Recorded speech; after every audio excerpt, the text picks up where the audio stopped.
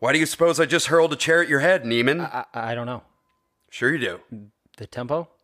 Were you rushing or were you dragging? I don't know. Start counting! 5, 6, 7, 8. In 4, damn it! Look at me! 1, 2, 3, 4. 1, 2, 3, 4. 1, 2, 3, 4. Now, was I rushing or was I dragging? I don't know. Count again. 1, 2, 3, 4. 1, 2, 3, 4. 1, 2, 3, 4. Rushing or dragging? Rushing. So you do know the difference! If you deliberately sabotage my band, I will fuck you like a pig. Now, are you a rusher or are you a dragger? Or are you going to be on my fucking time? I'm going to be on your time. What does that say? Quarter note equals 2:15. Count me at 2:15. 1, 2, 3, 4. 1, 2, 3, 4. Jesus fucking Christ. I didn't know they allowed dipshits into Schaefer. Am I to understand that you cannot read tempo? Can you even read music? What is that? 8th note. Yeah? What is that? Dotted 16th note. Sight read measure 101. What are you in a fucking acapella group? Play the damn kit. Now answer my question. Were you rushing or were you dragging? Answer! Rushing? Oh my God. What are you, one of those single tear people? Do I look like a fucking double rainbow to you? You must be upset. Are you upset? No. No? So you must not give a shit about any of this. I do give a shit about this. Are you upset? Yes or fucking no? Yes, you are upset. Say it. I'm upset.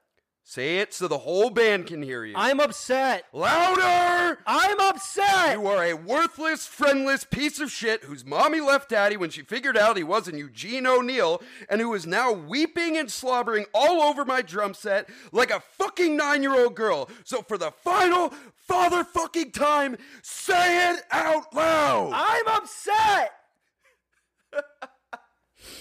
Never ever doing that again. Nope, we can't. I can't Not scream that necessary. anymore. Gentlemen, you can't fight in here. This is the war room.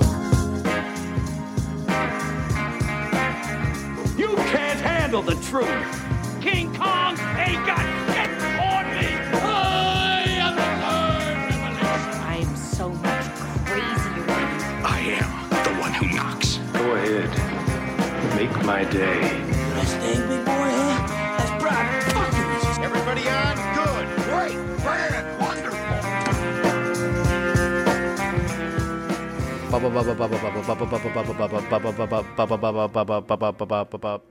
Welcome to Facing Off. What are you in a fucking acapella group? Yeah, I'm a double fucking rainbow.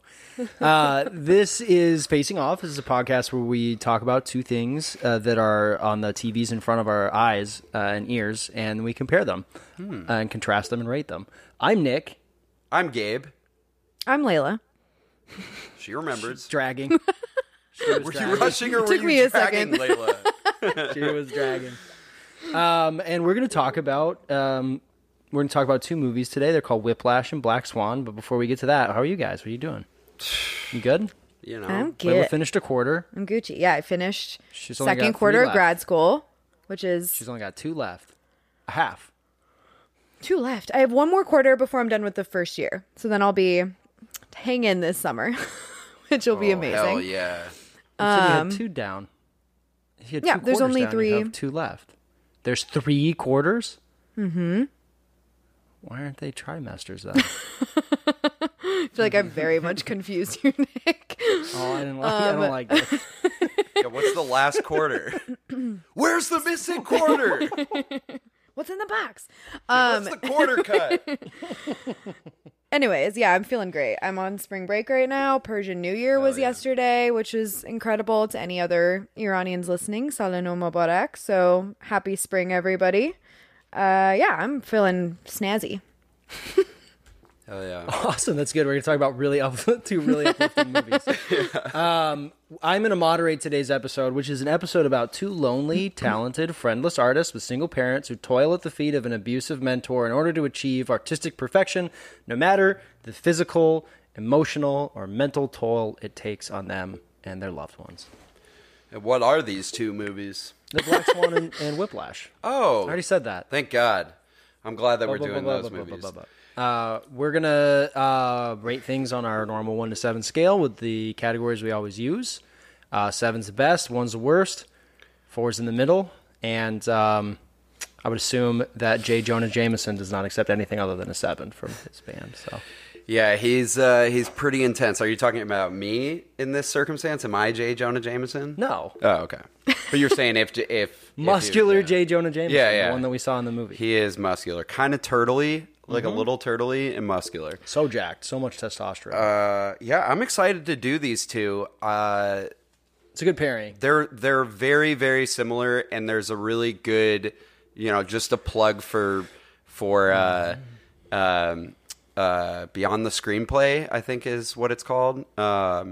They have a really good Lessons from a Screenplay. They have a really good YouTube episode about these two movies called The Anatomy of the Obsessed Artist, and let's fucking obsess and dive if you into haven't ever thought about how these two movies are similar, you should watch both of them. Yeah. You should stop this now, watch both of them, and then Yeah. listen, or we'll Watch just the tell you movies. about it right now. Turn my pages, bitch. We're gonna start. We're gonna start with originality. And Gabe, that's a good quote from the movie. Yeah, that's Gabe, from Whiplash. Talk to us about Whiplash and Sure. Whether or not you felt this is a movie that needed to be made, if it was original. Tell us your opinion there. Yeah, I'm glad we're starting with this because, I can kind of separate these out because these are both, very, very original stories that seem very real. Black Swan, to a certain extent, is less grounded in reality. But this one... Just a little I bit. mean, unless it's just psychosis. But, this one is, very much grounded in reality. Although I can't imagine a school that would allow that kind of behavior to go on this long. But anyways... Nobody told. Conversation. For I a think different this time. movie absolutely needed to be made because this was a breath of fresh air. Wait, nobody told on him? Yeah, nobody told on him for years and years. Yeah, and that's years. true. Yeah, until someone died. No, this movie came out of nowhere. It was so highly loved by in Sundance when the short film came out, and then when they made the feature length one. It was one that we were all expecting, but no one expected it to be the movie that it ended up being, and it was so remarkable. I think where the originality comes out in this movie is we'll talk about the visual elements to it, but definitely the care and consideration there is for music in general. I don't think there's ever been I don't think there's ever been a closer analysis of music and what a musician is, outside of biopics and some musicals, Yeah. but even details of showing when they're changing their reeds and there's fucking water all on the ground Spit and all their stuff. saliva. There's such a appreciation for the music that that obviously it was made by a musician, but there's such you dive into something that you don't in any other movie. I also really like that this movie it's simple if you kind of break it down to a certain degree. Yeah, I love that about And it, it's just about jazz drumming, in a school for that, in a conservatory. But it's also extremely complex to be able to take something that simple and make it this emotionally powerful and this engaging gets a lot of creative credits. I think there's been a lot of examples of an abusive mentor. I think one of the biggest ones that we know from before is Full Metal Jacket, when it takes someone to the brink. But I think it stands out in its own way because I mean, because of all the elements we're going to talk about in other ways. So I still find this above average originality. I don't think it's a super original movie, but it's more than needed to be made. So I'm going to give it a 5.5 out of 7. Okay. Yeah, I mean, I Lola. don't really have a lot to add to that. I'm gonna go with a 5. I also think this is and correct me if I'm wrong, because Gabe, you will know this, but isn't this kind of like Damien's jump onto the scene a little bit? Well, yeah, well, I don't think he had made I I don't think he'd made anything huge. Yeah. He was super young too when he made it. Yeah, and I feel like Damien definitely kind of has a little bit of like a stamp of his own when it comes to filmmaking. Like, I was like immediately, I just rewatched this movie. I just finished it like 20 minutes ago. I was thinking about when he does the shot, the back and forth between him playing the drums and JK like conducting, and it's the same shot from La La Land where he's playing the piano and she's dancing or whatever. I feel like he has really original ideas, and he himself definitely plays a role in making this into something original. But I agree with like everything else that you said, and I'm gonna talk a lot more in different categories about how a lot of those specifics make the film really original. But yeah, I definitely think it needed to be made. I think it's I don't think it's necessarily a story that's like told enough within like art scenes and within music. I do think that like, as much as we kind of joke around like, how did he not get fired sooner or whatever, like I do think the art industry in general, people take a lot of abuse. And I think there tends to be not a lot of rules around that. And I think it's interesting for that to be portrayed in this movie, and it's not enough. So I like that about it as well. So I'm going to go with a 5. Yeah, and to be able to tell that story, like Gabe said, it is such a simple story, but the point that makes that makes J.K. Simmons' abuse that much more poignant. It's just like, yeah, he's just like a kid trying to be an incredible drummer. It like resonates to a certain degree, and yeah, you can actually feel that abuse. Man. Yeah, it makes it that much more poignant that it's just like he's just going through his everyday, and you're like, man, I feel bad for this poor kid. Let's talk about Black Swan, which is not simple. No. But is it original, Layla? Yes.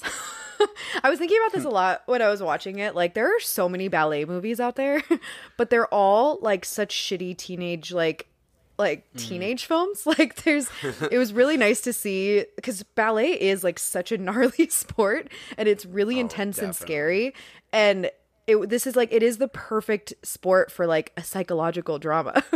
So it was really nice to see someone take that idea and just like go 100% with it. I think it absolutely needed to be made. I think how creepy it is like adds so much to it, and I think that's really lovely, and I don't think a lot of people would have done that, because ballet can always be like romanticized in a lot of films, so like that part's really cool. Yeah, I mean, I personally definitely think it needed to be made, and I don't think that there's a lot of content out there that could like be comparable, as far as there's obviously mentor mentee, like people taking themselves to the brink stuff, but specifically to the craft of ballet and just how they decided to go about portraying that, I think is incredibly original. So I gave it a 6. Yeah, I gave it a 6 as well, and I actually agree with a lot of that. I was going to say, like, you know, you could see this movie being just a simple, like, kind of ballet, even with, like, a thriller aspect to it. It might be, like, a Red Sparrow type thing, you know, like, where it's just, like... But there's such an appreciation for, again, like, as I said, with Whiplash, in this case, there's such an appreciation for the art form and for how hard that art form is and what the stakes are for a lot of these dancers. I also, like... I was thinking of that too. I was like, besides Whiplash, and then maybe like The Wrestler, also by Darren Aronofsky, and Zodiac, like I don't know a movie that does a better job diving so far down into a path of commitment that turns into obsession, that turns into like perfection or nothing. The only films I would say are comparable, which seems to be a lot of them, are like boxing films. I feel like boxing films definitely do this all the time, and it's really weirdly common. Like, lots of boxing films are out there. They do, where they like ruin relationships around them and everything. But like this one is, it's so headstrong in the way that it does it, where it's like, in this movie, and in other movies, you can see it turning around at the end and becoming a little bit more optimistic. Like this one just like is like, no, I'm going to, and Darren Aronofsky does that. He is not afraid to provoke. These are heavily emotional. And also, I feel like boxing is like physical, but like these are like all in the head. And even if it was like a crazy boxing movie, that's not even mentioning the whole psychosis element of this movie, which is incredibly well done. And so like, it's truly a descent into madness, and both of these movies are, but this is like full on madness, and it just dives into there. I love that each character in the movie also exemplifies a character in Swan Lake. So if you look at the credit sequence at the end, each character in the movie, like the teacher or her mentor is the gentleman, and her mom is one of the they put their name and then the name of the character in the credits. And Incredibly it's meticulous. really that's like the number one thing I was going to say is this movie is incredibly meticulous and like in every single aspect of it, and that is what ballet is. Like ballet is an incredibly meticulous art form. Yeah. I remember I also like just, you know, in terms of like did this need to be made and like how creative is it? I remember getting to the end of this movie and see like, you know, when she falls onto the thing and you realize she's killing herself, like, and it's going to be this perfect thing. I remember like I was alone and watching on my computer at the time, which I wish I watched it in theaters, but I just like got up and I just clapped. I was like, no fucking way. This movie is brilliant. Yeah, I lost my mind. I want the listener to just close our eyes and Just imagine. imagine me in this dark room now. No pants. Yeah, so I mean, I'm going to give it a 6 out of 7 just because, like, I don't know. There are elements of this movie that I could see in other things, like specific like parts of it I could see being handled in other movies, and it's not like the most creative movie, I guess. And it's more of Darren Aronofsky is like, I might give him originality like a 7 for some other stuff that he's done, whereas this and The Wrestler I have more respect, so I'm giving it a 6 out of 7 as well. Okay. Good points about it being a meticulous film there. Thanks. And I'm surprised that we saw. I'm just going to recap. I'm surprised that we saw Black Swan being higher. Really? Didn't? Yeah, I didn't think they would. I thought they'd be equal-ish. Not for originality. I suppose like 1.5 isn't like a huge spread. But what about acting Interesting. for Black Swan? Layla. Yeah. Acting for Black Swan, I gave it a 6. I upon rewatch, like, holy crap, does everybody in this movie just like wow me? I just think this Everyone.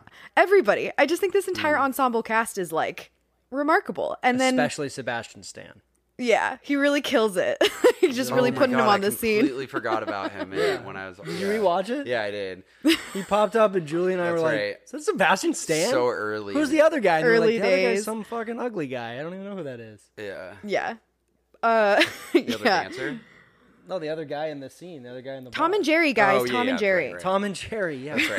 That's right. Yeah, everyone is so remarkable, and I would give this a 6 simply because of Natalie Portman's performance as well. Like, I don't even need to care about anybody else. Natalie Portman this is just like, this is a moment in time for her. This performance is the way that she like, I like had to pause it at times because I just was so blown away by how like genuine she is in certain moments. Like, it's unreal how like naive and like just uptight she is in certain moments. Like, I'm just like, I believe this entirely. Like, I think you are this person in real life. It's remarkable. She's stunning in this movie.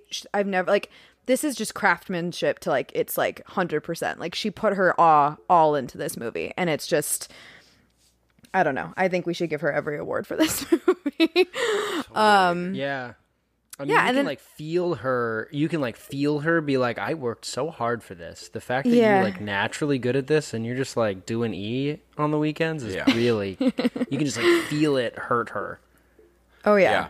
I mean, her facial expressions throughout this film in general, like she's remarkable. So yeah, I think the entire cast does an incredible job. There's no one in this movie that I feel like doesn't carry their role well. I think Mila Kunis is a great addition, and I think she does a great job. Yeah, I think the mom is like terrifying, as she should be. Like, she freaks me out so much, and she does exactly what her job is in this movie. And Sweet girl. she adds so much of that psychosis to it and creates such a crazy environment in that home that you just feel truly uncomfortable every time she's in a scene. She creates so much of that tension. So, and them paired together, oh my God. Beautiful, beautiful, beautiful acting. So yeah, it's a 6 for me. Why is it a 7? Why is it not a 7? I can say why because I was pretty close to a 7. Because I think this is one of those, like, when you add up, when you go back through all the Oscars and you're like, what are the best, like, performances? You know, like, there are deserving Grouch, wins. Meyer Wiener. But, like, who... Shut the fuck up. But, like, when I go through each of the... Like, this is such a huge performance. It was this... It's like a totally... I mean, she had always been good since she was a kid, but it's such a career-defining performance that, like, you know, she's incredible in Jackie, and I wanted her to win for that, and it's insane that her only win is Black Swan, but it is so good that it almost counts as, like, 10 wins. It was so dominant that year, too. I can't fully get behind Mila Kunis in the movie. Like, she's not bad by any means, and she's really good in her facial expressions are very good in it. I think it's just so tough for me because I'm so used to Mila Kunis in, like, funnier roles, and there's a tinge of comedy with her in this that it doesn't. I just can't fully believe her character, even though she also really committed to the part as well in the actual performance. There's something about it that I'm just like, it's not quite like if the person that plays the annoying, like the meaner girl that's like part of their company, you know, like if she had played that, I like kind of might have gotten more behind it, and if it was like switched around. I say, but though, like, I feel like what's so magical about what she does there is that the entirety of her character is fairly manipulative, and that's why it's so magical. And like that other girl being the bitch from the beginning, like I don't think it would have felt as like crazy as it did at the end with Mila. Like that character truly is meant to over time gaslight this character, and she does incredibly. And I don't like, think she's doing it purposely. I think she is purposely. I totally think that she is. That's how I read the character, and like I think it's supposed to be ambiguous whether or not she has. And I think even if you look at it just as Natalie Portman's character taking it in as manipulation too, like that also plays into her role. And I just think like the way that she plays the effortless counterpart to Natalie Portman's character, like creates a really good dynamic between the two of them, like a dichotomy that like helps you see just how uptight, like it plays into how uptight Natalie Portman is. And it really elevates that because of how carefree Mila Kunis is in the movie. Yeah. Oh, sure. And like, okay, I agree with that to a certain extent. I just like it. Just something about if it just doesn't work, I like Mila Kunis too. It just doesn't really work. But it is kind of funny, by the way, that they are they're like rivals in it, and they were also in like No Strings Attached and Friends with Benefits in the same year. You should go back and listen to that episode. It was a great time. Nick's wife was on it. Oh yeah. Also, we haven't talked about him, but I fucking love Vincent Cassel, or Vincent Cassel, or whatever the fuck Thomas. It would be in French. I'm sorry. Yeah, Thomas. He is one of the most underutilized French actors in American films. He's always just this like one-dimensional villain in things, and he's so manipulative, but he has this gravity about him in this movie where you can understand the attraction, and like you like with Fletcher in Whiplash, like I would just be like, fuck that guy. He might be really good, but I'd be like, fuck that guy. He's a professor. He's not even like a touring. But with him, I'm like, oh, this guy is like a fucking genius, and he brings like a gravity to it. Yeah. And I mean, he's always been. I really recommend people watch like his early movies in France. But La Haine is the you actually like can't one of watch the them here. You best. have to watch them in France. Yeah, you have to go to France, watch his movies. And then you mentioned Barbara Hershey, who's so fucking good. The mom, she's incredible, horrifying. But and you had mentioned this about Natalie Portman. This was like a really incredible part of it. The naivete that she has. There's this whole aspect of the writing of this movie where you see Winona Ryder, who I always forget is in this. Yep. You see her as this in real time aging ballet dancer, even though she's still very young. She's still, you know, and you could see how his manipulation like caused her downfall. Calls Natalie Portman's character the same pet names that he called. Yeah, and like and how it turned into this obsession and alcoholism and everything. But then you see the mom character who is years past that. She was a ballet dancer, but she had to quit because she got too old. And the mom nurtures Natalie Portman's character and makes her little girl, because she's like, don't grow up because things won't be great when you grow up. And she controls her life to a level where Natalie Portman is a little girl. Like, she's a little girl in a grown woman's body, and she's trying to break free of that, and she just can't. And to become this black swan when she is the white swan, you know, like pure to her heart. And I really like that. And so I'm giving this a 6.5 instead of a 7. So it's like well above. And I'm only doing that because I want it to be slightly higher than Whiplash. Because you hate Mila Kunis.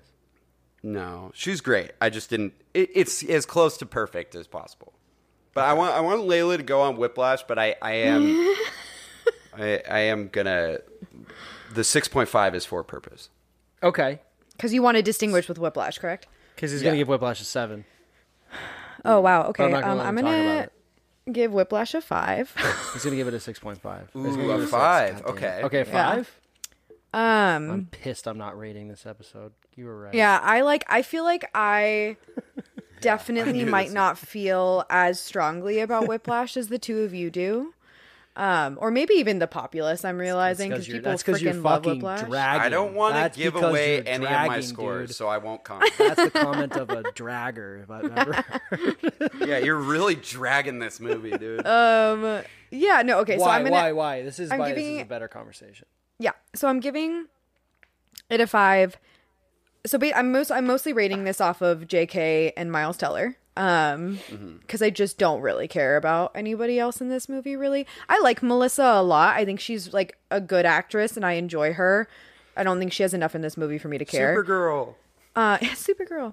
And the dad is like pretty whatever CW, to me. Yeah. Oh my gosh, really?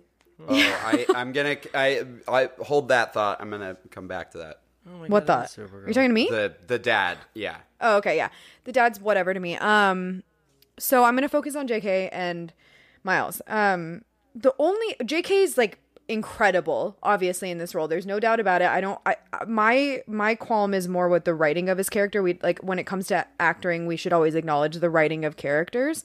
The point was already kind of made actually in I think the last category or maybe in the acting for Black Swan. I think the way this guy is written is not like, I feel like in Black Swan, you can tell how much he genuinely like cares. Like he's pushing her, but he's like a true artist. Like he really, really cares about the art. And I know that they're trying to do that with JK, but because of how like harsh and awful he is, I stopped to care about any of his like being an instructor and wanting to like build an incredible artist, if that makes any sense. Like, it takes away from it for me. Like I feel like in that character they somehow ended up romanticizing abuse, because like at the end it like comes full circle and they have this moment together, and I don't like the writing of that for these characters like at all. And I ended up kind of feeling like it was a little problematic on this second watch. Like, I really loved this movie the first time I watched it, and I can talk about this more probably in a different category, but I think it does kind of tie into JK's character a little bit. I was having a hard time with it. I was like, I don't really like love the writing of this character anymore, because it just feels really harsh and problematic, and I'm not seeing his love for the art in it anymore because it just feels awful to watch. Regardless, with what he was given, JK killed it. It's an incredible performance. It's a beautiful performance. It's jarring. It's heavy. Miles is mostly good to me. This is a personal thing, and I'm sure I'm going to get shit on for it. I just don't love his facial expressions in certain moments in this movie. I I think he was trying to do something with like it, his and it face. just didn't work for me. He's got a stupid face. It's fine. It's fair to say. No, I mean, like, I love Miles Teller, though. Like, I love him in Spectacular now. I think he's a great actor, and I think he can do really great things. I just think for some reason he's, like, doing something very odd when he plays the drums sometimes. Like, I feel like I've seen a lot of drummers perform, and, like, they don't really look like that when they go hard. Like, he just... It looks like something's yeah, wrong. They definitely can. I mean, I'm sure they can. Maybe it's just Miles looks funny to me. I have no idea, but it took me out a little bit when I was watching it. But otherwise, he does a great job. I think Miles has a career ahead of him if he wants to have one. So yeah, those are my issues. What about you, Gabe? I kind of want to jump on the Teller thing quickly because I actually think this is a super underappreciated performance to a level where I actually was kind of shocked when he wasn't nominated because there's such a commitment to the part. And I know the faces you're talking about, but that's like, there's a physicality that he's doing as a musician that's so much more believable than someone being calm, cool, and collected while drumming. Yeah, and I definitely don't want that. I should clarify. I don't want that. Yeah, no, I know that you, and I know that you've, like, even when you see, like, a drummer who's really giving it their all, they don't look like an absolute idiot.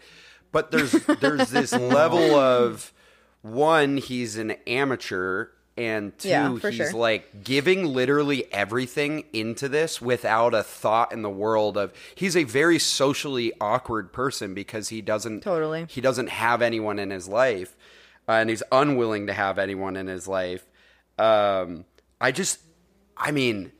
Just talking about, because when we talk about acting and like what goes into the performance, like, Teller was always a good drummer, I guess, since he was like a teenager, but he like really dedicated himself to learning jazz drumming.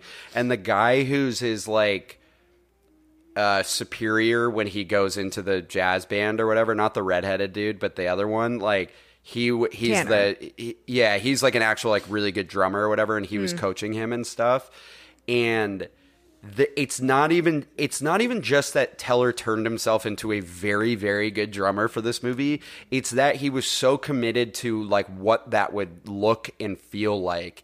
And it was entirely believable. Literally, he was playing drums and they weren't stopping takes so that he would feel like shit by the time they got to the take, and they could see him. It was like real sweat on him and real anguish. Yeah, and real literally blood. Bleeding because he had to learn a new way to hold the sticks. Yeah, I mean, he's incredible in the scene. Yeah, especially that. I mean, that's a big thing because he was going from rock drumming before to jazz drumming. So there's a difference in how you're keeping crazy. And this is fast too. Jazz drumming. And the time is just way different than standard. But even beyond the music part of it, Miles Teller, from what we see in everything he's been in, except for Rabbit Hole, which was like more of a personal project to him, is always the very cocky, like, he's a jackass, charismatic person, very charismatic.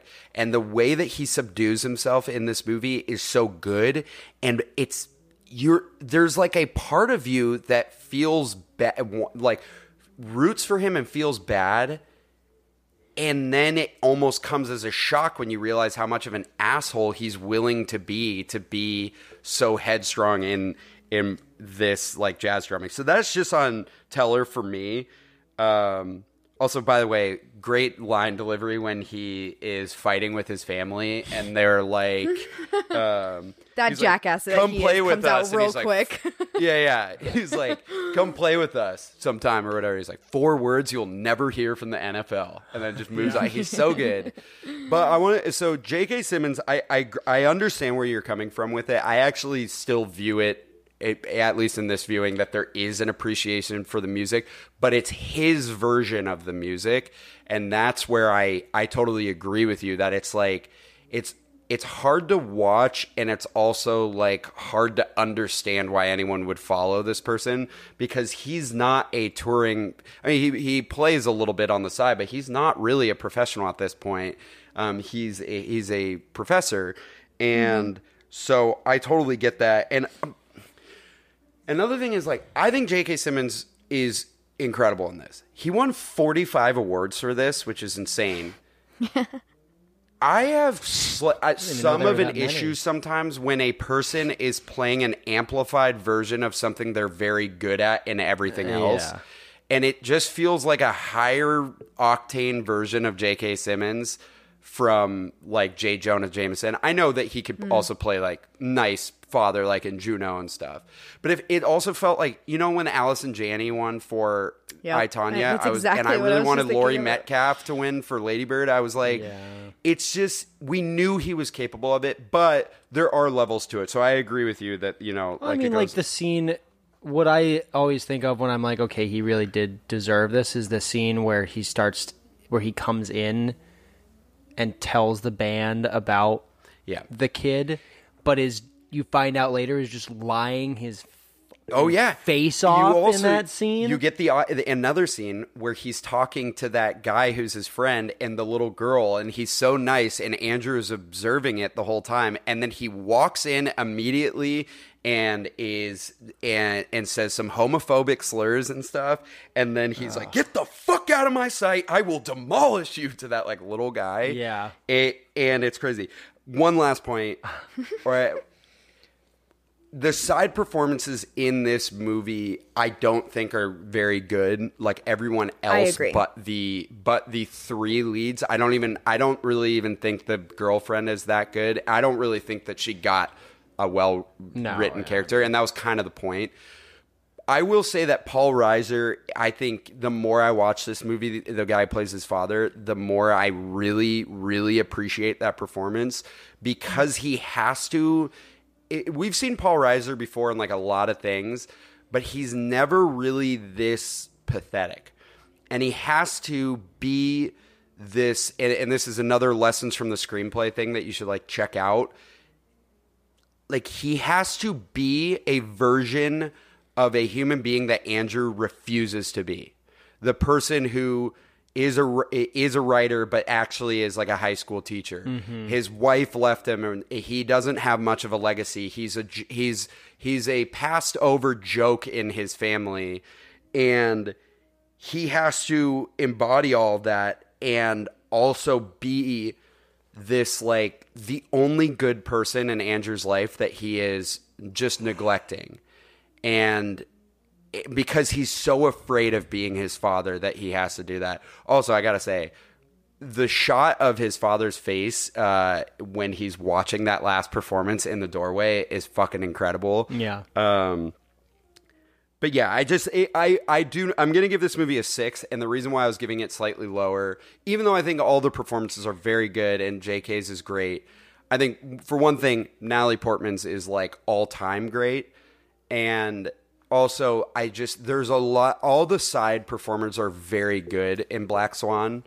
And I just think there's a lot, like the redheaded dude in this is just like a horribly cast character, and like he's annoying. So, okay. That was a very long-winded, but 6. I just want to comment really fast on the last thing that you said about his dad. I think it's interesting because, like, I think that you described that character better than they wrote that character. Like, the way that you just described it. Well, I just described it based on the screenplay, so I don't want to take that. I appreciate that, but I don't want to take that credit. So the way that it was Extra written in the credit over screenplay, here, or the way that they like described the character in the screenplay, I don't think was executed well, and that's my. There's a couple gripe things. with it. I think that. You mean more on the direct? Yeah, I get that. I think that maybe is to summarize a little bit of what you guys are saying is there are a lot of things in Whiplash that. I mean, and I think maybe you guys just convinced me of this too. I think there's a lot of things in Whiplash that if you think about it enough and you want to think about it, you can be like, oh, you know, like J.K. Simmons is putting forth this obviously toxic individual, but he's also teaching Miles Teller's character that to do this, you must be toxic. And so you like watch them, and then you kind of see Miles Teller realize that, no, I actually don't need to be. That doesn't bring me any more joy to be a toxic piece of shit. And actually, I am very good at this, and I can be good at this, and I don't need to be toxic or need this person to do it. And so you feel him like yeah, he shows him up in the end. Dynamic, yeah. But then you also see that J.K. Simmons is, just like you saw earlier in the movie, is not really that not like he's an awful person, but he's not like intentionally trying to harm people. He just is a broken individual that likes this. I don't agree with that. I don't fully agree. No, I get what you mean. I know what you're talking about. I was with you up until that last part. No, I know you. I think if you just remove the intent, because there is No, I don't think some he wants intention. to kill. I don't think he wants to hurt people. I think that this is how he thinks he needs to teach people how to do this. Because he lies. He lies and said that the guy doesn't kill himself, that he died in a car accident. But maybe in his own messed up head, he thinks that's how he'd like to think about it. And maybe he's just such a broken person that that's what he's going to decide to believe is reality. I agree for the with rest that. of forever. Except for there are moments that I think it is intentional and he knows what he's doing. But I think he thinks the the movie's people are good not at people. explaining. Yeah. I think the movie's really good at explaining like that he doesn't really fully know what he's doing is bad. No, I think the point is you can think that in this movie there's a bunch of things that you can think about later and be like, oh, that's what that was. But it doesn't always work in the execution of the movie.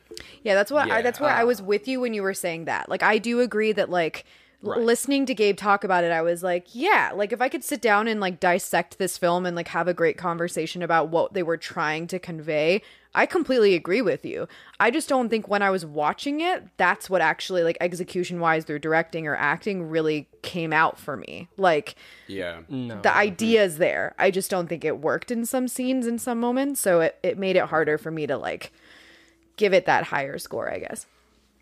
Yeah. Yeah, that makes sense. What about the eye candy? The visual mode. Let's I feel like we're about to go ham on this category. Let's just keep talking about Whiplash. Yeah, I was hoping we would just get through these two and go ham, and then the spectacularity part can be nice and curt, so we get the that's legacy not happening. And I can have dinner. No. Let's talk about the eye candy for Whiplash.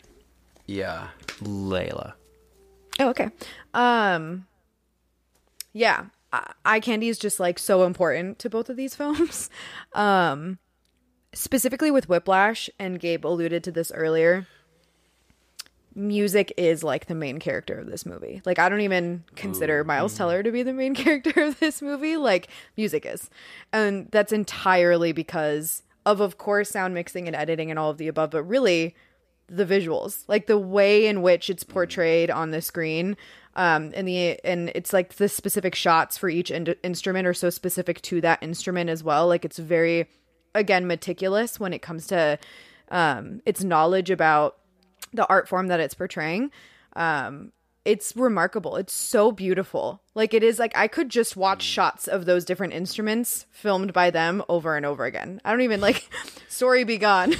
I would just watch them film shots of people playing those instruments because it was gorgeous and it was beautiful. And again, like I alluded earlier to Damien and in his like visual stuff, and he's fun and fast, and I think with something with so much movement and the way that they shoot the drums and how he plays the drums, and this is like very much a testament to Miles, his physicality in acting as a drummer, like beautiful, like incredible. Yeah, it makes the movie for me. Like, that is my favorite part of this movie. Entirely how they portray music. And I would give most of the credit to Eye Candy. So, I'm going to go with a 6. Yeah, I don't even, I totally agree. The way that they show all the instruments and stuff is incredible. And the way it pans through, or it's like almost like insert shots of each instrument, like very quickly being shown to you during a concert is great. This movie, this is like the most insane. This is what people gush about with Damien Chazelle, where he came out of nowhere. This movie was filmed in 19 days, which is like stupid for a movie, like a feature length movie. That is so fast. And he edited it like in 2 months, and it is so expertly edited. Like, it is to the point where you can believe that Miles Teller is actually drumming a lot of those parts, like, and it's pretty fucking realistic because the editing very clean, is for sure. that good. It's so clean. There's also like there's an appreciation of like the culture, like there's an appreciation of jazz to the level of like how you view society around you. So like even the city itself, as you're going around New York City and like seeing these buildings and the way he cuts it and stuff, it feels like a jazz song the way you're watching this. And so that you're right, like music is kind of the main character. Everything is in the form of music, particularly jazz. I also really like not only the like instruments and stuff, but the focus on people's faces. This movie is very close to people's faces in a lot of scenes. And it's like 8th grade where like Bo Burnham wasn't afraid to get like up close to like what we looked like when we were like in middle school and stuff. Like even this, it's like these are people just like constantly playing and stuff under a lot of duress, and they are like, and the camera is right up close. I like that everything is in the perspective of Andrew. Like if something happens in the room or something, he notices it.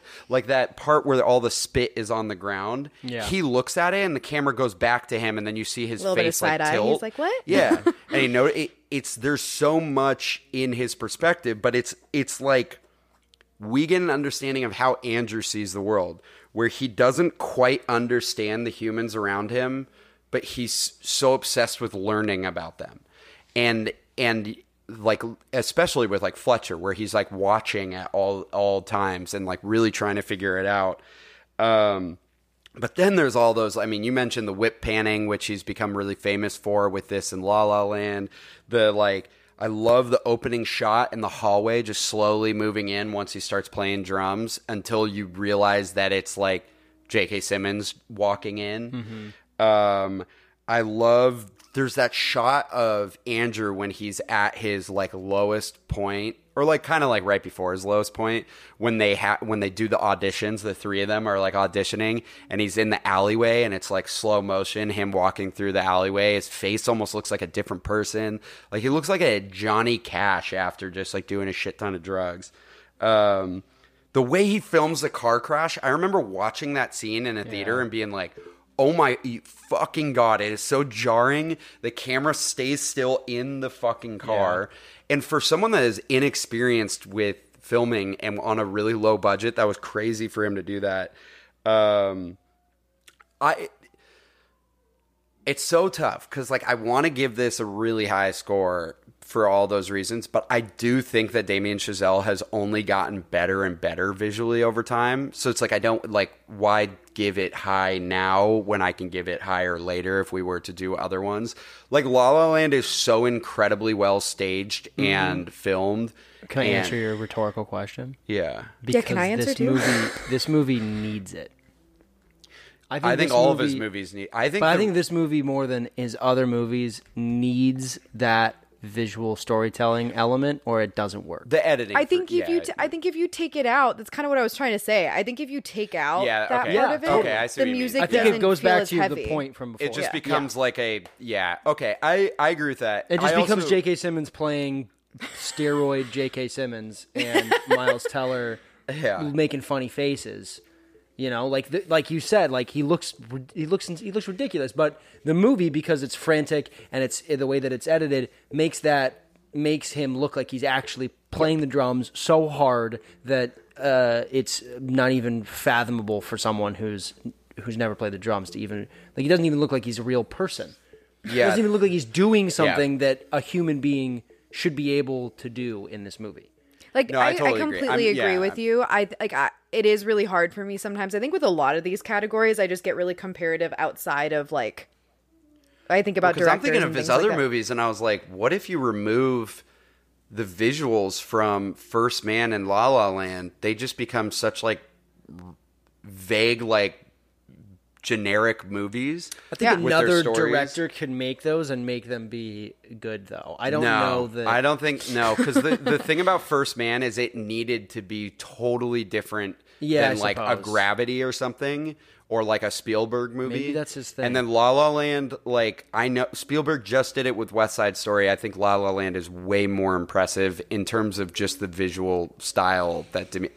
Like, that's my favorite part of La La Land, I would say. But I totally agree. I'm going to give this a 6 out of 7 because you really, like, you changed this movie from like a pretty good indie movie to a like almost under the radar masterpiece. Right. Exactly. It's not under the radar anymore, but what about? Sorry, I thought I was going to sneeze. What about Black Swan and the visual elements in Black Swan, Layla? And the eye candy, is it tasty? Ooh, I want to know ahead of time, Layla. Do you like Darren Aronofsky movies? Yeah, I do. Okay. I mean, I was about to say, I feel like this might be fairly controversial, but I feel completely fine saying it. I'm giving this a 7 for visuals. Oh, shit. I think this movie is stunning. And I think that none of the psychosis would have hit the way that it did if it wasn't for the visuals in this film. I think the editing is unreal. I think the way it portrays the craftsmanship in this movie is gorgeous. I think the way so much of the film is following behind her. Is her name Lena? I can't even remember now. Lena? Yeah, Nina. Nina. The way it follows behind her is really gorgeous, and it adds such a like jump scare aspect to like most of the film. Like, I feel anxious and on edge watching this entire movie. I think the like grotesque stuff, like I actually want to make this distinction too with Whiplash, like all of his like the stuff that visually was supposed to be like, oh my God, he's like destroying his body or whatever. It didn't even feel comparable to me to Black Swan. Like his little welt on his hand just didn't feel like anything. They're comparable, but they're like not to that degree, you know? Like, no, not at all. It's like parallel. Visceral in a different I way. totally agree. And it just it elevates the like the intensity of the film. Like and that's kind of like, I love that with this movie it's not just about like creating a character like in Whiplash. I think in this movie it's like a true storytelling piece. Like it is why the story flows the way it does. It is why the story is executed the way it is. All the other components are like very important. But again, if you take out the visuals of this film, it's just not as intense and it doesn't hit the way that it needs to. And upon a rewatch, I was just equally as engaged simply because, and I'll talk in spectacularity about the sound, but like the visuals, they kill me. Like it's just truly gorgeous. And the way the visuals create a flow throughout the film as well, which I want to like address in spectacularity too. But the flow of this film works really, really well. And I feel consistently engaged because of the way that it's edited. So it's a 7 for me. Yeah. I want to like, when we were talking about Sam Raimi a few weeks ago with Spider-Man and how he brought like a horror element to Spider-Man that a lot of directors like wouldn't have tried and wouldn't do well. And he's always been like well known for that. I mean, Darren Aronofsky can make a movie that isn't necessarily about anything that would ordinarily be scary be so fucking haunting to the point that it actually shakes your core. And this could even be just an emotional movie. Like I mentioned it earlier, but The Wrestler is like a really good example of like how, like, I would never think like a retiring like, you know, wrestler, like a WWE wrestler, that I could like really grow to like care about this and like, and know like what pains they go through to do these things. It's the way Aronofsky shows it. He, like Damien Chazelle is talking about, is so tight on the actors, like on their faces. Aronofsky is like, you're going to be a part of this movie and observe them. So I'm going to use a handheld camera for a lot of this, and you are going to be following them from behind, which you were talking about, which he's like the master at that. Like he does that so well. And that can be really annoying or poorly executed if you can't do it well. The guy who like started it that everyone loves is Jean-Luc Godard, who did like Breathless. And I don't like Breathless. Sorry, film buffs, but it's Darren Aronofsky does it where you can't escape this movie if you even fucking tried, because you are a part of it and you need to observe it, and it is horrid in certain parts, but like you can feel that, and it's from those tracking shots, but it's also like. This is like weird to bring up in Eye Candy, but because of the way that he films these things and because of his subject matter, you need actors of a certain like that can display a certain physicality, right, so that you can like feel those things. And a lot of it is how he stages them and how they look. And certainly the way that he edits between scenes, because he'll like show you a character at like a very disturbing level, or like Requiem for a Dream is like a good version of that, where it's like I'm going to visually show you these characters at their worst, but I need a certain caliber of actor to do that. I also like there's like it's not grainy, but there's like a gritty, like natural look to this movie that you kind of need for us to understand like how detailed this art form is. There's a like version of this movie that you could see with other directors that are good at little details and stuff. Like, you know, like not like a Wes Anderson, but you know, like the people that could show the beauty of an art, but not a lot of people that can realistically show the grittiness of an art form. I love the use of mirrors in this movie. Some of it special effects or whatever, you know, like you get it with Nina's psychosis, but also just like little nods to what's going on in the story. Because there's a moment where at the beginning where the director, what was his name? Tomas.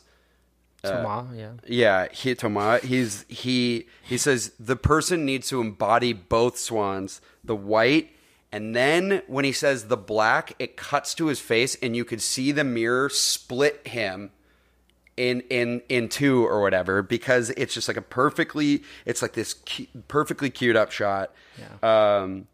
And then, yeah, I mean, like what I originally was saying about Sam Raimi, like no person does body horror like Darren Aronofsky, and my God, both the like makeup and that. I knew it was coming. There it is. I think like I think it's tough because like my visual style, Darren Aronofsky isn't my favorite visual director, not even close, but he is someone who can make a movie look way different than everyone else. Like, you know immediately when it's his movie. It's like Fincher does that too. So I'm going to give it a 6.5 out of 7. I'm going to do like all 0.5s, I think. Half measure. Because I really agree with what Layla said. And I don't even really just want to give it over Whiplash. It is just like, this is a fucking master, where we're seeing like Damien Chazelle about to become a you guys master. didn't even mention the staging of Black Swan. Like all of the details, like I guess the mirrors and that kind of like those cool sort of tricks he does, but just everything inside of Nina and her mom's apartment. Oh my God. Is just, there's like a bunch of stuff in the room, either of the rooms that we spend the most time in, that you just notice on like rewatch and you're like, oh, that's not chill or cool at all. I don't like any of that one bit. Like, it's stuff that maybe in Whiplash that's not the focus, where Whiplash you need to have, you know, the editing be the way that it is. In Black Swan, there's just a lot of extra detail that makes it that much more tasty upon rewatch. Yeah. You know, This movie's fucking slept on. for your Like, eyes. it people is like slept on. Black Swan, but this is like I know. I mean, it's People just don't- not, people certainly I'll talk don't about appreciate Legacy. it. Yeah. Yeah, I mean, even the way, like you said, the way the actors look in It's- Black Swan. yeah. There's I like mean, a her level of- wearing that pink coat throughout the entire movie, like there are so many different visual elements that are like so telling, and they're so minor. It's brilliant. Yeah. I mean, There's the fact. I mean, even the fact, like Julie pointed out, like Mila Kunis's character has like highlights in her hair. Completely, it's this like Nina would never. yeah. It's this the fact that she's Nina willing would to be never. free and take Nina a would risk. never. Yeah. Nina would never look anything like that. She wouldn't put in any sort of that level of effort, and you can just see the differences in the way that they present themselves, She's not someone the way they willing to take stand, risks the way their until she needs to. posture is, Yeah. the way they like. It's so much detail, not just to make them into yeah. ballerinas, but also to make them, you know, juxtapositions of one another. Yeah. Absolutely. Let's Great talk point. about how engaging the movies were. Did they draw you in? Did they repulse you? Did they repulse you and you liked it? Yeah, baby. And on that vein, we'll talk about Black Swan, and I'll let Gabe talk about Spectacularity. This is where these movies, I'm glad we're doing them, because when people think of a really engaging, spectacular film, they think of these big blockbusters and stuff, or like ridiculous horror movies.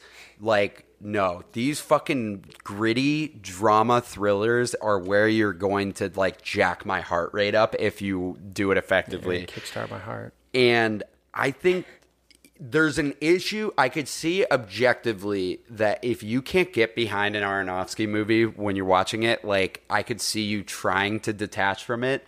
But I'm sorry, he is not going to fucking let you. If you're going to watch this movie, you are going to be involved. And he makes it so provocative and eerie that you want to watch it. Like, I'm not a big horror, gore porn or whatever, like horror movies that's just like nonstop gore. Like, that's not it for me. But for some people, they're like, I love watching this. It's so exciting. That's what like an Aronofsky movie is, where I'm just like, I don't like what I'm seeing, but I can't fucking stop seeing it. But he also, it's just like, his movies start with tension, slowly builds up, and then it keeps like building up. And then like, only like a third of the way through his movies, he's already got it to a level above what another director would keep tension at. But then in random moments, he's like, you thought that was really intense? I'm going to jack this to 100 and show a bunch of fucking screaming, crying paintings saying, sweet girl, and then like have her, and the editing, as you were saying, like making it become like a nightmare hell dream that we are strapped into. It's just sexy nightmare hell dream. He also throws in a sex scene. Oh, and there's really like sexy, and you're like, what the fuck is happening? But you are like, I can't stop watching. There's another director who does that really well, but I don't like his movies, but they're like, they really fuck you up, and it's like the guy who remade Suspiria and did like Climax and Irreversible, but he did La Haine as well. But it's the other, like, I just feel so, he knows exactly what haunts us the most as human beings, without it being just a straight up horror movie. There are certainly elements where it's a horror movie, but it is more like I always think of it with like Requiem for a Dream. Like, no movie could fuck you up harder than Requiem for a Dream. No movie could ruin your weekend more than that. But you could also be like, God, that movie is so incredible. It's so beautiful. Like, this movie, you get to the end of it and you're like, God, this movie is brilliant. It's so beautiful. Like, I have more of an appreciation for ballet afterwards. Like, it's so good. It's also less than 2 hours, but like, even though I love everything, like, you don't want it to go any further than that, and you're happy when he finishes it, but you know that he could have gone further and still hooked you, and it's so rare. I don't audibly gasp or react when I watch movies, especially in theaters, and I didn't see this one in theater, but when I was watching just alone, the reaction when she stabs Mila Kunis, or when it becomes her, where it's Mila Kunis is the Black Swan, and then it's her, and then she stabs, and it's like, it's my turn, or something like that, or like my part. I was like, what? And then you get to the realization that it was her the whole time, and it was like, and she just has to go out there. Like, I don't know many movies where my jaw is open for that. Yeah, she stabs herself. Yeah. I don't know that many movies where my jaw is open for that long, like after that scene, and she still does that performance and stuff. So it's a 7 out of 7. And like, I'm just like full engagement every time I watch this movie. Wow. Okay. Wow. 7. I think I'm gonna go. I guess I'll go with like. Were you gonna rate it first? Yeah. Why? Okay. You talked about flow earlier. Yeah. And I wonder what you mean in this movie as opposed to Whiplash.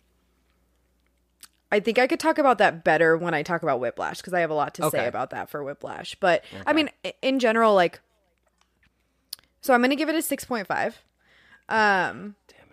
Hell Sorry about all the Nick's point gotta do fives much math. this time around. Okay, I can add. I'm not an idiot. So for me, like, and I'll talk obviously about the horror aspect of this film, and I talked about it already, but this is like my favorite example of a character devolving in a film ever. Like, her devolution in this film is like incredible. And it's a testament to Natalie Portman, obviously the writing as well, but it's so subtle, but she just gets crazier and crazier as the film goes on. And I just want to see what's going to happen next as it's going. Like, I'm so engaged with how fucked up she is that I have to know what's going to happen to her. And that's the smartest thing that they could have done. Like, I'm just in on her specifically. I'm ready to follow whatever like chaos is about to like come down on her life.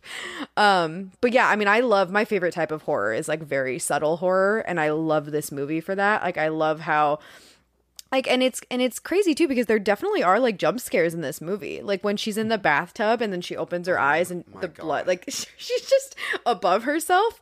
Like, all of her like visions of herself and her like alter ego or whatever, like attacking her mind, Scratching her back. Oh my God. incredible, fucking incredible. I mean, I'm just in from the beginning. I'm like, what the fuck's going on with this girl? I have to see where she ends up. I have to see what this ending is. And for it all to culminate on her having like a psychotic break and stabbing herself, remarkable. Like, it just gets better up until the end. There's no point in this movie where I'm just like, there's a lull here. No, absolutely not. Every bit of it makes sense. Every bit of it's important. Ain't no lulls. There ain't no lulls. Yeah, and as far as flow, like, it does, like, the visuals, what I was trying to say before is the visuals feel like a plot device. Like, it just keeps you so engaged throughout what's happening, and you're so excited to see what the next thing that she's gonna see is. And it's not like he repeats himself. Like, she's constantly seeing like, each psychotic moment as they progress throughout the movie, they get worse and worse and worse as the movie goes on. I don't expect any of it. When she goes to visit her in the hospital, and was it Beth? Why am I so bad at these names? I don't remember her name. I think it's Beth. Winona But anyways, the Ryder, old like main girl or whatever, when Winona Ryder, when she starts fucking stabbing herself in the face, like, I keep thinking it can't get more gnarly, and then it does. You don't know if it's real or not, but it is. I still don't like, know if it's real. Did she stab her? Did Nina do it? She thinks she does, but like, yeah, I don't know. Did Nina I think stab her? in general, pretty much everything stabs that her? she sees gets debunked most of the time. So I don't think a lot of it's actually happening, which is like her realizing something's really, really wrong and just going further down the rabbit hole. I mean, again, it's like, it's not even that long of a movie, but it's just a roller coaster the whole time. Yeah. So it's just Doesn't let up. it's just incredible. It's so engaging. It truly is so engaging. And I mean, yeah, there's like a fucking lesbian sex scene in the middle of this movie. Who would have fucking known? Oh yeah. Like, yeah, it's constantly surprising. Oh, I mean, that was the talk of this movie for a while. Like, people So would long. talk about that scene. Brilliant way to get people to see your film. Yeah. Darren. You sick fuck. Talk about Whiplash and your impressions of the spectacularity in Whiplash. Did it keep you engaged? Were you looking at your phone? Were you trying really hard to do double time with its air drums? Is this me or Gabe? Enforce, damn it! You, Layla. Oh, okay. Yeah, I kind of, this is a category I kind of had, this is where I had issues with the movie, I think. Wow. I Okay. I'm excited. You sound so excited. I don't know. I don't think the fact that not a whole lot happens in this movie helps this movie. I think some scenes are very long and repetitive.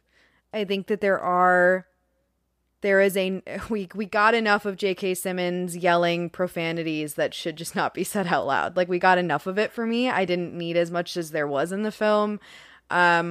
I feel like the middle where it breaks up, where he gets kicked out and he like is the informant on this case or whatever, and then he goes to this bar. I feel like the pacing of all of that was not fun for me. Like it caused me to dip out a little bit because it like felt like this huge momentous moment when he tackles him and then not much really comes from that. It slows down really fast. Like Miles Teller's character, you know, like all of a sudden is pretty depressed, and like it just kind of slowly moves through him moving into like a new apartment and getting a random job. Like if that feels like a lull to me. Like I slow down really fast from what was such a huge build, and then like you kind of lost me a little bit there. Like I disengaged at that point. Obviously I re-engage. But I don't think just making audible, interesting noises. Yeah, I don't know. I guess that's my biggest qualm with the movie. I think that, and I do disengage a little bit too with how far J.K. Simmons' character goes. Like I consistently was saying to myself. Well, Andy like, said that ending doesn't really. The ending felt hard for me. I did not. Yeah. I mean, that's a problem if the ending of the movie doesn't satisfy you. It was very unsatisfying to me. I didn't love, and you know what's weird is I didn't feel that way the first time I watched it. I think the first time I watched it, I was just kind of like in it. I don't know, but upon rewatch, I just was like, I don't love that in the bar scene. All of a sudden, we're just like again, kind of romanticizing everything that he did, because everything he did was really fucked up. Like I think there is a way for a teacher to push people really hard and not do the things that he did. Like this person like literally pushed these boys to like bleed all over a drum set, and we're sitting at this bar like all of a sudden trying to understand why he did that, and I just like I don't like that, and I don't like that in the end all of a sudden we see JK like experiencing what he always wanted, seeing someone persevere instead of kill themselves, which the other kid did. Like the like what's the word for it? Is the like perverseness of that relationship not visceral enough? No, that's a great way to say it. I don't think I'm like this relationship is fucking perverse. No, that's like, a great way to say it. Miles Teller doesn't seem to mind that J.K. Simmons is I mean a monster. He doesn't seem to care. He seems to like it. He seems to be like, no, this is what I need. Totally. You're right. You're totally right. That's a great way to put it. I don't think that the movie, again, I guess that's what I'm trying to say when I say I think, to me, I felt like at a certain point they started to romanticize how perverse it was. Or like try to help the viewer understand why JK would do what he's doing.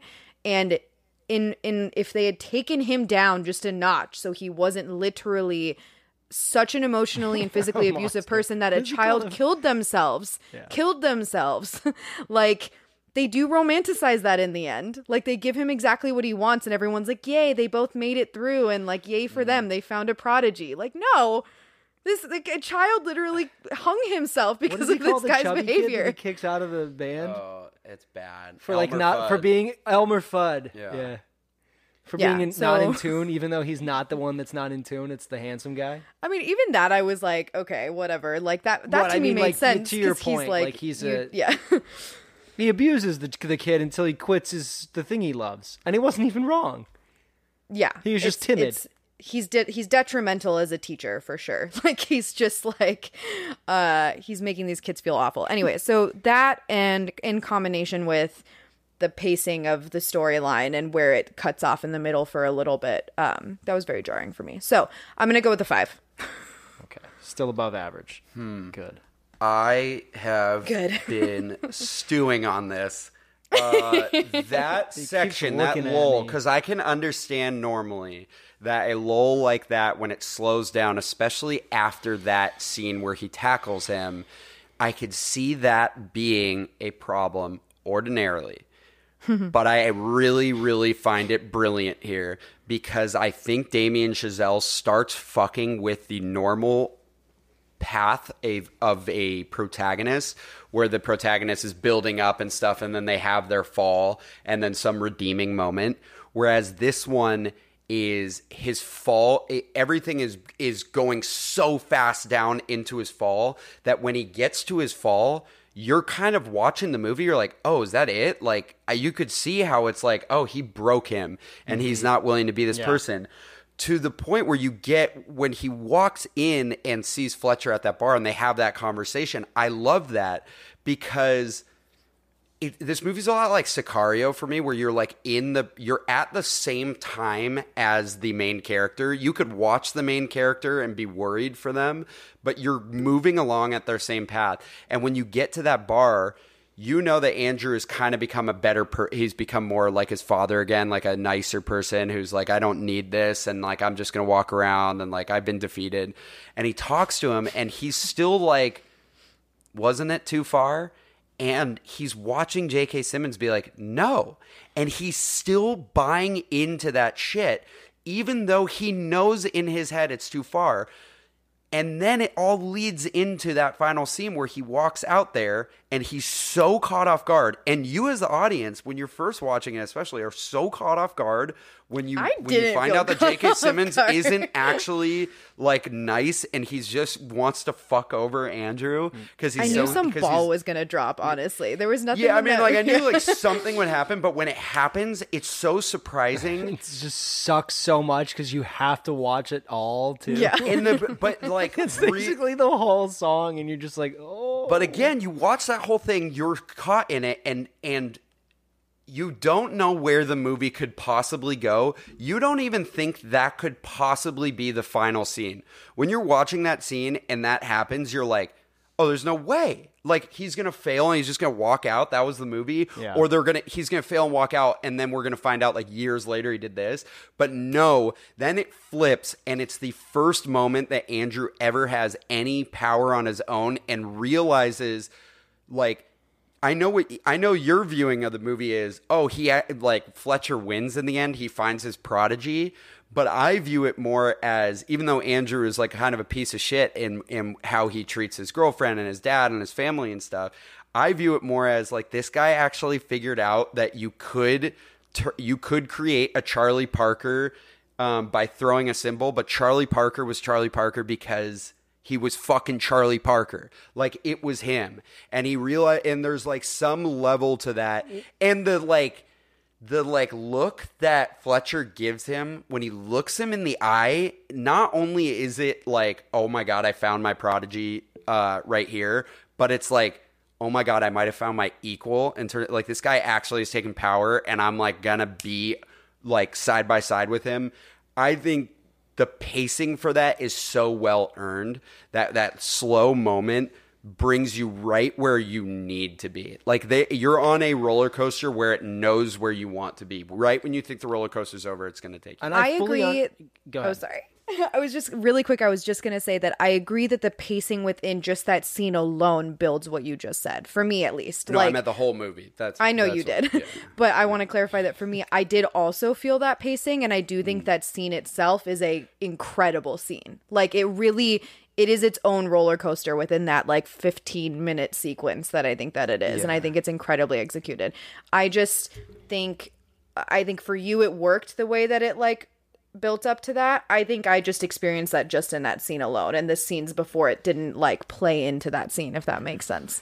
It's so funny because I don't view it. It's like I totally agree with that, but I don't view it as a buildup in my head as much as I view it as a trick that Damien Chazelle plays on you, where it's like ordinarily they would build back up and then they'd be like optimistically on that trajectory, except for in these two movies, not necessarily. Although it is optimistic if you're rooting for Andrew in the end, because what if he is this like amazing artist in that final moment and he does win? But I view it more as like, you are really like, It's like he's guiding you down some place that you know you would go in a movie, and then he just fucking tricks you into thinking that's where it's going. And I mean, my read of that ending, I know your read 100% makes sense to me, Layla, and has changed the way that I think about this movie now. But my read of that ending is that he understood that you, like, yes, it does look like he's like yeah, you helped me become this person, but he also takes everything away from Fletcher at the end of that movie. Yeah. Fletcher's still disgraced, still can't work at Schaefer, and just had a person that he considers to be A new someone yeah. he can step all over, take this entire concert and upend his leadership role. Fletcher's not the And that he's the wouldn't- drummer. I mean, he's the drummer. yeah. He could do anything he wants. Yeah. And I guess think my if you're point on is, stage you wouldn't, and that you're the wouldn't drummer, be, yeah. You can be the conductor. All you have to do is keep playing like he did, and he's realized that, oh yeah, you actually have no power. As soon as we get on this stage, you're done. You're nothing. You don't matter. I matter. I can. I looked at that guy and said, I'm going to cue you, and then he played because what I play goes, and that's what I think is the ending of that. Is he's like he steals from essentially his abuser. And is like, he's no, taking I the got power this. back for sure, and I don't disagree with that at all. I think the shitty thing is like I look I at agree with Fletcher what you're like about to he's say. Yeah. so fucking yeah. psychotic that he thinks he did win in that moment. Like he thinks that's that just Yeah, for him and to it's believe. not, and But- to your point, it's not played like Fletcher's like, oh dang, like I don't get to be the conductor. No, he's Well, like he does loving it. initially, and then initially, but then he goes back and he's like, yeah, Well, let's but do this like- together, and it's like, well, okay, well, I don't know about that, But it doesn't matter because a person like Fletcher Right. was never going to change and believe that anyways. But True. I also For want to sure. say, just as, a final point on that is like that makes that lull period, that like bottoming out period makes that aspect of that scene that much more powerful because you really see the fucking rock bottom of it. And you think this is what a normal life could have been, And then it goes and back. I think I completely agree with you in that respect. I guess I want to clarify, like, I don't necessarily mean to say I don't think the lull period is important. I think it is important. Like, I think it plays a lot. No, I also into... just don't even find it boring. No, I know, I and see that's what what I you're want to saying, clarify. though. That I think that like the way it was executed pulled me out. That's all I'm Sure. saying. Like, I think the Yeah, content I of think it it is makes very sense. important. But and then like this is such a random thing, Gabe, but you made me think about this when you brought up the dad again. Did either of you feel like the dad consistently kind of didn't make a lot of sense to you? I felt like in the dinner scene, I was really confused by the dad because he's established as such a caring and loving father and like supportive father. And then he's like, and football's then more tight though. No, because I don't think that's the whole thing, and that's what I was like you'll like it when you watch that video. It's his purpose is twofold. There's the caring and supportive father, and that is something that Andrew is just like letting go in his pursuit. But the other side of it is watching this person who probably had a lot of promise in that family be treated like he's just a contributing member to that family. And they go through the dad goes through all of the achievements, and then he's like, and then, hey, teacher of the month or something like that. Or the mom does that, and then she's like, oh, and then Andrew with his like jazz drumming. And Andrew jumps in at that moment because he's like, this is a big deal. Don't put me in the same box that you just put my dad. And it's really fucked up because the dad is like sitting there and he's like supporting this family because he's like a nice person, but he's also like, oh, this like fuck me, I'm not doing anything interesting. Like this is, look at these popular kids at the table. Yeah. Look at my more popular older brother who's more successful than me. Or I don't know if he's older or younger. So I disagree. Wow, it's so funny. I feel like I got such a different read. Like, and again, it's like even if I watch that video, like I think That's that's not how the- I would It's have not how you felt. wanted Yeah. the dad to have been portrayed, but I didn't gather that from what I was watching. And like in that scene, and I almost think I'm just gonna like go back and rewatch that scene because I feel like in that scene, I would have imagined the dad being a writer and a teacher and an encourager and a loving person to step in more in respect of his son and like and I get where you're coming from with all of that wants stuff, to, because yeah. like I could see all of that once you say it to me like that, but I didn't feel that when I was watching it being portrayed in the scene. There's a lot of shots of the dad looking proud of his son, but also not wanting his son to overstep in there and be rude. And that's just how the dad carries himself. But that's like meant, in my mind, that's meant to really separate Andrew in the way that he doesn't want to be like his dad. And that's like actually, I think, the first scene where you really get that. It comes out of nowhere that Andrew is capable of being that way. Right. Yeah, totally. I also that seems jarring. It's so jarring, and it's actually like a testament to like Miles Teller being able to do that kind of charismatic bullying. God, he's so shit. good at it. He's so good at it, and you're wondering when it's going to come out. I just like one last point. The reason why I didn't say the score, but I'm going to give it a 7 out of 7 because with Black Swan, just because I don't get detached in that scene. But I mean, I just have to, the way that you said. Nick said, separate out the visuals. What is there? I mean, this movie, if you put it down, is about a fucking a college student who's a jazz drummer at a conservatory. And it is fucking gripping. And to the point where the last scene, I mean, every scene with J.K. Simmons for sure, but the last scene, your heart rate is so fast. Absolutely. You're in awe. I feel like the dad in the doorway watching his son do that. Like, you're watching that scene, you're blown away, and then it, like, ends. And I remember walking out of the theater and just being like, holy fuck. And, I mean, for one thing, like, not to talk about, like, I guess the whole movie, which I find to be gripping, but just the last scene alone, which you were also saying, Layla, is like, that's got to be like a top 10 final scene for me. Or final Yeah, I could moment, certainly at agree with least. that. The Because final it moment's fucking, insane. It fucking ends. I mean, just Both like, of I these also think movies Black have Swan is insane up there. endings. Yeah, Both incredible. of these movies end. Yeah, they both end. So I'm giving both a 7 out of 7. They end at some point. Both these movies fucking end. And talking about end, I sure hope they do. let's quickly wrap up Legacy. Oh, geez. And talk about our final category to these movies. How do they hold up? Quickly. 16th time. No, that's not actually. Double time. Yeah, double time. 16th note. I want Dotted to 16th know how you read the, like, what's the cultural temperature with this, with Whiplash? Because I think, for one thing, when it came out, it blew everyone's mind and everyone was like, wow, this, like, small movie is about to, like, be really big, but we didn't think it was going to be like a big Oscar movie. It ended up being one of the, like, bigger Oscar movies, like Best Picture. It won 3 awards. Like, it was getting a lot of the technical categories. But it really surprised because no one knew who Damien Chazelle was. Yeah. Do you think that's changed over time?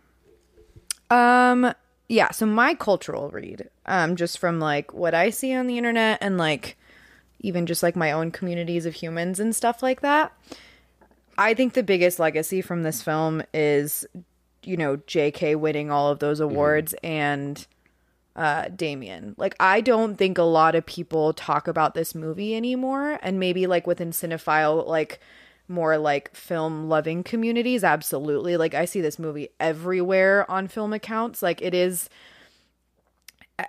very visually talked about, and, like, it is one of those movies that I think cinephiles are going to talk about for a very long time. I don't think a lot of people have seen this movie, like, outside of that.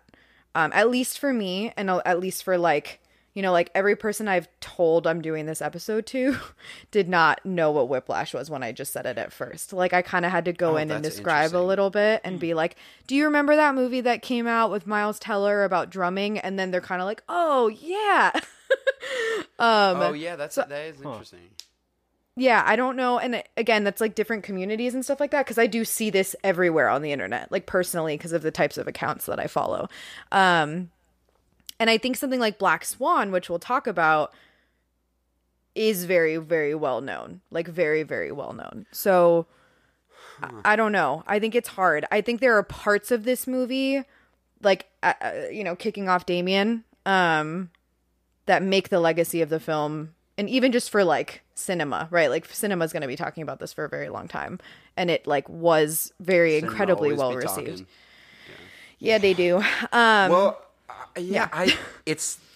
I have to do, I guess, both of them at the same time because I think of it almost opposite. So I do think more people recognize Black Swan, but more people will be willing and excited to talk about Yes. Whiplash if you bring I agree Whiplash with up that. in a conversation. Yes. Yes. And maybe that's just because the people who have seen Whiplash love Whiplash, but not a lot of people have seen it. Whereas maybe not everyone loves Black Swan, but a lot more people have seen it, or at least know because it was a big part of the culture when it came out. Yeah, I think a good way to also acknowledge that is I think Whiplash is really palatable for a lot of people. Like Black Swan, for a lot of the people in my life, they knew Black Swan and they saw it Yeah. because of the intense conversation around it. And like we can't even, it's not even a joke, like because literally there was so much conversation around Mila Kunis and Natalie Portman having a sex scene. Like there was just so much conversation around the movie in general.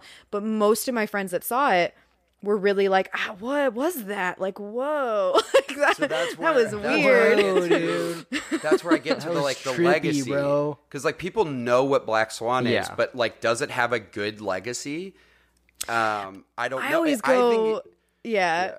I was just gonna say, has a bigger in this one. category, I'm always like bad press is good press. Like if someone's still No, talking sure, about yeah. something, and like if a movie is like gonna kind of just be like a timestamp for like film and stuff for everybody, even if it isn't necessarily the most positive conversation, I think it still matters because then that just means that like younger cinephiles are for sure gonna watch it, and it's gonna live on. And even just in the lexicon of pop culture, I think it'll live on. Let's But- give scores. We've talked about both of them at the same time. Wait, I have Yeah. one point about No, I'm not- Whiplash. Make the Okay, point. but the scores. I'm not yeah. done. Well, because I don't know yet my score.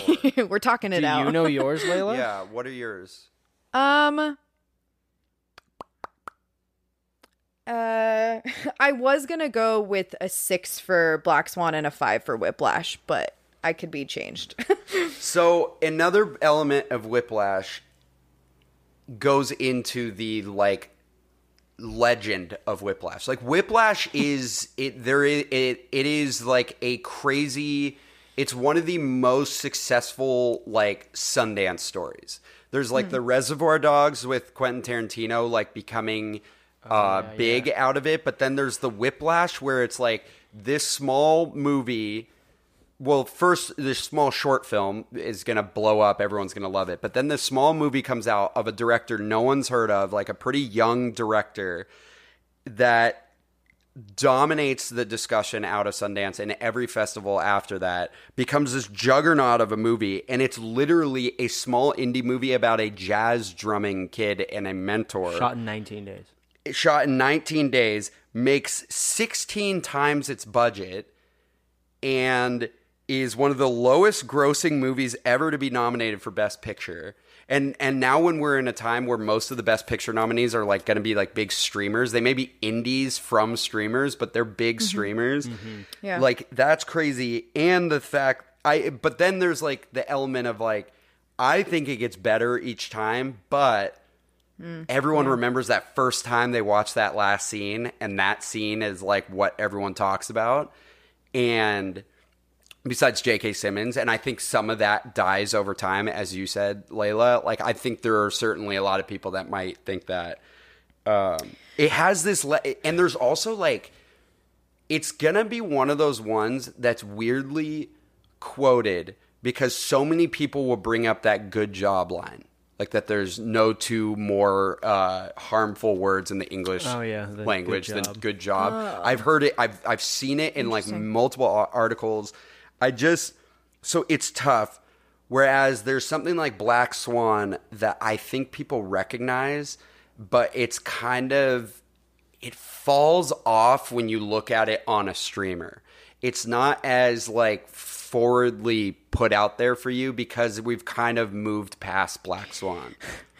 I feel like I should like also state this. I'm surprised I didn't at the beginning. I was dreading watching both of these movies. Like, I have had a lot of time to watch both of these movies, and I watched them both today, back to back, which was nuts, by the way. Well, but you have regardless, to be in an like, emotional state to watch these movies. yeah, you especially totally Black do. Swan. And I think that like, I could never give either of these movies a 7 simply because of that. Like, they're just not. I don't think they're gonna live on for people as a rewatchable film. I don't think they're really rewatchable. Oh, I can rewatch I- both. Most people can. Yeah. We're obviously talking about like most people, right? Like Right. they kind of just lived in my head, and I like had no intention of ever rewatching them, I guess is my point, because they just are viscerally intense. Like, I'm very minimally in a mood where I'm like, yeah, let me watch something that's just going to make me feel anxious for 2 hours. So there is that to remember too, I guess. Like, I know that we specifically can be weird about movies and rewatch a lot of weird things. I'm giving them both a 6. Yeah. I think I'm just gonna take the personal route on this, and how they're always gonna exist as like two of my favorite. I think I think Black Swan is about to win. I think I technically like Whiplash a little more than Black Swan as like one of my favorites. But when you break it down this way, Black Swan was gonna win. And it wins 63.5 to 56.5 in a battle of the most .5s ever. So many .5s. Thank you for the math, my friend. .5s. Do you? Yeah, do I? I do. What do you think? Which one do you like more? I don't know if it's which one. I like Whiplash more. Okay. I would rewatch Whiplash more. I think I've given my 2 cents on them enough, but I enjoy watching Whiplash more. I think that Black Swan is a better movie. Yeah. But I like Whiplash more. Personal and taste. I just really like Whiplash. But I mean, a part of it's like, the musicianship and like, Do you? that part for me. Yeah. I know that we're like past this already, but I really wanted to bring it up. Like, were we just not going to acknowledge just like the specific offensive things that J.K. Simmons says in Whiplash? Well, but again, I'm intense. gonna have to repeat this every time. Like, it's all about the intention behind putting it in the movie. Oh, I didn't Like, mean it yeah. like. I totally didn't mean it It's like hard. that. I had It's not to that it switch ages- 2 of the words in the opening because I didn't want to fucking say them. Yeah. I like- guess I meant more that I think it's like comical, like how much they put in his dialogue. Like at some points in the movie, I felt like I just literally was like, this is just a little too funny. Like, why is he saying these things? Well, he has to be like the worst possible version of it, and you're kind of like, does anyone have all those things like on deck? Right? He's Like, honestly brilliant. He should in write. Succession. He should have been a writer. Yeah, it's amazing. Oh my the stuff he God. comes up with is horrific and he'd so be specifically incredible good. as like a third brother in Succession. Oh Oh yeah, my god. but like a billion years old. Yeah, no, So third jacked. brother to Logan. Oh, to Logan. Yes. yeah, Oh, or second brother. That would be to Logan. hilarious. Yeah, but Put that in there. or just as a Succession shareholder, he could have been that. Yeah. Do you have any like recommendations, Nick, of like anything like related to Obsession or music, or could just be other things? I mean, Obsession or music. You know what? A movie I really want to rewatch, and I just like.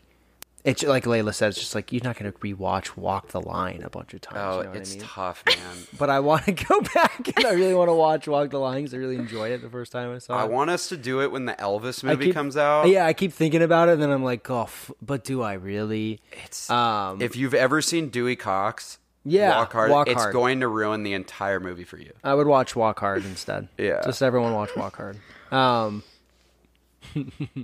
Layla, how about you?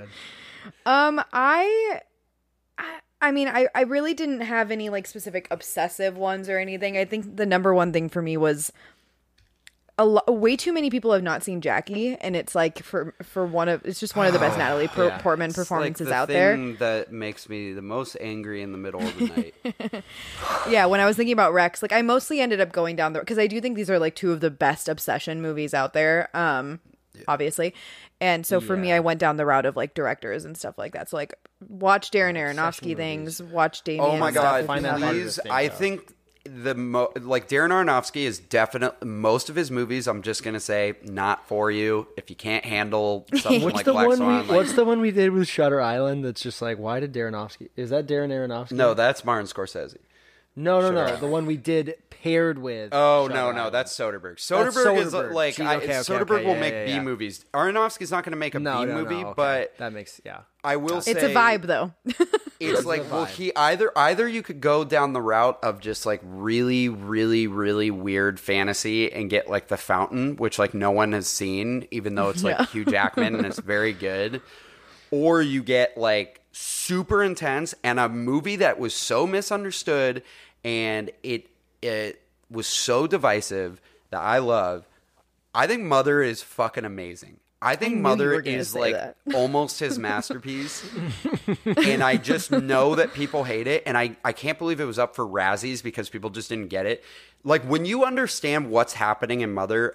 So some of his movies are very, very religiously allegorical. Like he did Noah, which is like his most panned movie. But when you understand what Mother is doing, it's either you're like, God damn it, or you're like, this dude's a fucking genius. But I will say the most palatable one, even though it's really, really emotionally intense, is The Wrestler. And that's like the one that deserves the most appreciation. You like that one, right? Yeah. I mean, I liked Mother.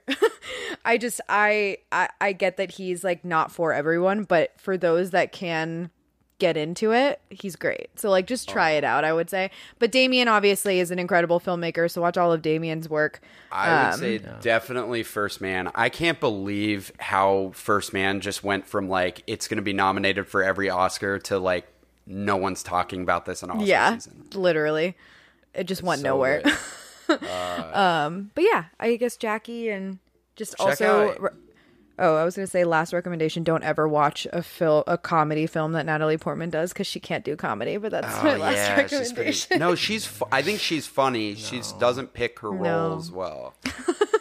I just don't think she could do comedy, bro. Check out Aronofsky's. She can do the Natalie Portman rap. That's funny as shit. By the way, if you're a big Aronofsky person, keep your eyes peeled for The Whale, in which Brendan Fraser is coming back and playing a 400-pound reclusive gay man in a comedy drama by Aronofsky. Brendan Fraser. How else do you come back on the scene? He's going to win Best Actor. There's going to be a scene where he overeats and it's just going to be so gross because it's Aronofsky. Yeah, it's so gross. So gross. All right, plug us. Oh, yeah. Hit us up on social media. Go find us on Instagram. Look up Facing Off Pod. Hit us up on Twitter. Go look up Facing Off Pod. Send us emails to facingoffpodcast@gmail.com. Also, go to Spotify and just very quickly, when you're going to this new episode, just give us a little 5-star review. Doesn't need to be 5 stars, but give us a review on there. That'd be great. Thank you so much for your kindness. Next week, I believe we are doing. Well, we're probably doing Encanto versus Coco, which you can watch on Disney Plus. But if we don't do those because we can't, and if we can't do those, we might be doing Ocean's 13 versus Italian Job. But either way, those are the next 2 episodes. All right. I'm literally so excited. All right, send-offs? My phone died, so I forgot, but I could turn my page, bitch. Yeah. Oh my god. What's up, Johnny Utah? Yeah.